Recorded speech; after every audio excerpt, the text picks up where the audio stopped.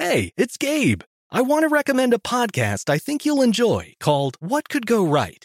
On What Could Go Right, the hosts, Progress Network founder Zachary Karabell and executive director Emma Varva-Lucas, sit down with expert guests to discuss the world's most pressing issues. They look back at how far society has come and look forward to what it will take to achieve a brighter future. If you're looking for a weekly dose of optimistic ideas from smart people, listen to What Could Go Right wherever you get your podcasts. I'm Katya Adler, host of The Global Story. Over the last 25 years, I've covered conflicts in the Middle East, political and economic crises in Europe, drug cartels in Mexico. Now I'm covering the stories behind the news all over the world in conversation with those who break it. Join me Monday to Friday to find out what's happening, why, and what it all means. Follow The Global Story from the BBC wherever you listen to podcasts. Xfinity has free premium networks for everyone this month, no matter what kind of entertainment you love. Addicted to true crime? Catch killer cases and more spine-tingling shows on A&E Crime Central. Crave adventure? Explore Asian action movies on Hi-YAH. Searching for something extreme? Check out skating, snowboarding, and more on Fuel TV Plus, the global home of action sports. And find crowd-pleasing bops on iHeartRadio's Hit Nation playlist. There's new free shows and movies to love every week. Say free this week in your Xfinity voice remote. LASIK, LASIK.com. Have a ton of questions about LASIK? You're not alone. That's why we created LASIK.com. One place where you can go to find every answer to every question on your mind. Like, how much does LASIK cost? How long does recovery take? How do I find a doctor? If you've been thinking about LASIK, go to LASIK.com now. Yeah, LASIK.com. Easy to remember, so you know where to start. LASIK, LASIK.com. This Day in History class is a production of iHeartRadio. Hi, I'm Eves, and welcome to This Day in History class, a show that uncovers a little bit more about history every day. Today is April 18th, 2019.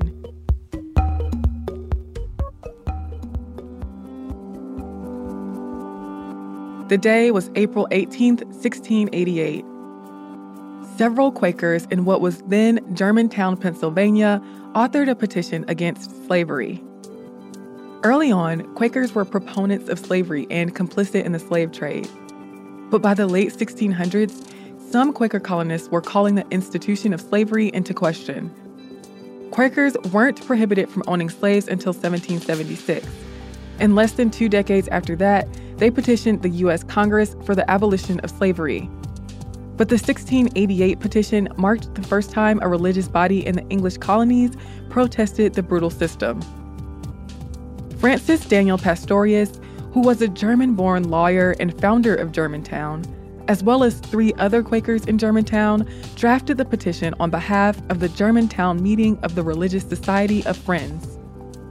In the petition, the authors argued that the oppression of Black people was just as bad as that of Quakers and Mennonites in Europe, that slavery was a turnoff for potential European immigrants, and that slave rebellions posed a huge threat to the nonviolent Quakers. In the late 1600s in the colonies, many Quakers owned slaves, and the Quaker slave trade was growing. Many English Quakers saw slavery as necessary to drive economic prosperity. Some Quakers had already found fault with the practice of slavery well before the Germantown petition, like the founder of Quakerism, George Fox.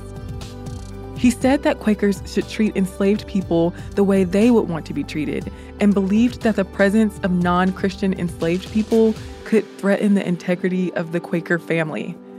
Some Quakers against slavery thought that the practice was in opposition to Quaker values of nonviolence, equality, hard work, and humility. And in 1683, English Quaker Benjamin Furley was inspired by his fear of slave revolts to write a letter to William Penn, a Quaker and founder of the colony of Pennsylvania.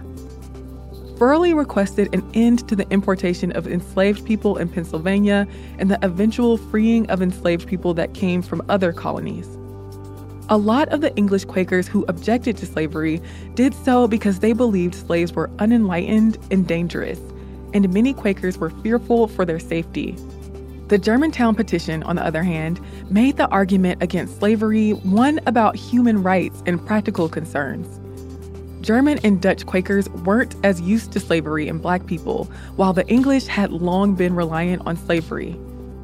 That meant that slavery was more of an issue for Germantown Quakers than English Quakers, because people in Germany and Holland weren't particularly into moving to a colony where slavery was the norm.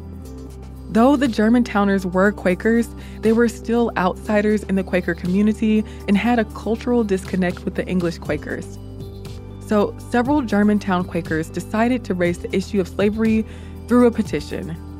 They drafted the Germantown Friends' Protest Against Slavery on April 18, 1688. They said in the petition, "Now, though they are Black, we cannot conceive there is more liberty to have them slaves as it is to have other white ones. There is a saying that we shall do to all men like as we will be done ourselves, making no difference of what generation, descent, or color they are. And those who steal or rob men, and those who buy or purchase them, are they not all alike? Here is liberty of conscience, which is right and reasonable. Here ought to be likewise liberty of ye body, except of evildoers, which is another case. But to bring men hither, or to rob and sell them against their will, we stand against." The petition was first presented at the monthly meeting at Abington, where it was considered too weighty an issue to deal with. From there, it was kicked to the Philadelphia Quarterly Meeting and the Philadelphia Yearly Meeting and rejected in both places. Since the petition was not published, it did not have any immediate effect on slavery and society in Pennsylvania. Slavery continued, and Quakers continued to profit off of enslaved labor, even as the authors kept protesting the institution and other Quakers wrote petitions. But the document resurfaced in 1844 when a Quaker publication called The Friend announced its rediscovery. At that point, the abolitionist movement was active and the document gained renewed interest.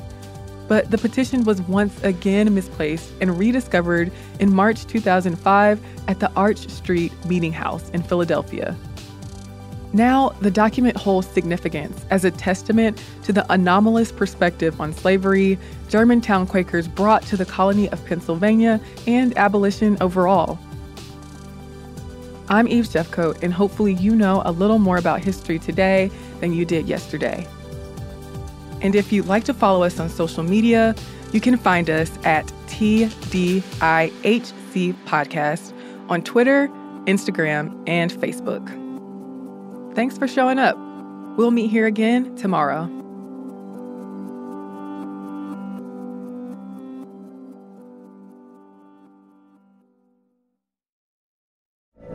From BBC Radio 4, Britain's biggest paranormal podcast is going on a road trip. I thought in that moment, oh my God, we've summoned something from this board.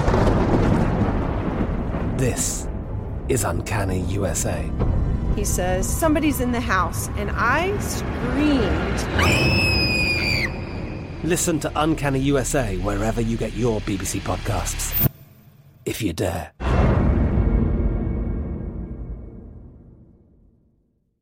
Xfinity has free premium networks for everyone this month, no matter what kind of entertainment you love. Addicted to true crime? Catch killer cases and more spine-tingling shows on A&E Crime Central. Crave adventure? Explore Asian action movies on Hi-YAH. Searching for something extreme? Check out skating, snowboarding, and more on Fuel TV Plus, the global home of action sports. And find crowd-pleasing bops on iHeartRadio's Hit Nation playlist. There's new free shows and movies to love every week. Say free this week in your Xfinity voice remote.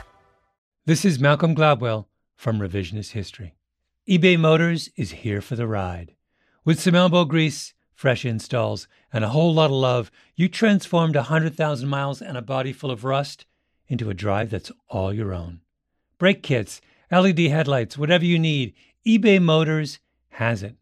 And with eBay Guaranteed Fit, it's guaranteed to fit your ride the first time, every time, or your money back. Plus, at these prices, you're burning rubber, not cash. Keep your ride or die alive at ebaymotors.com.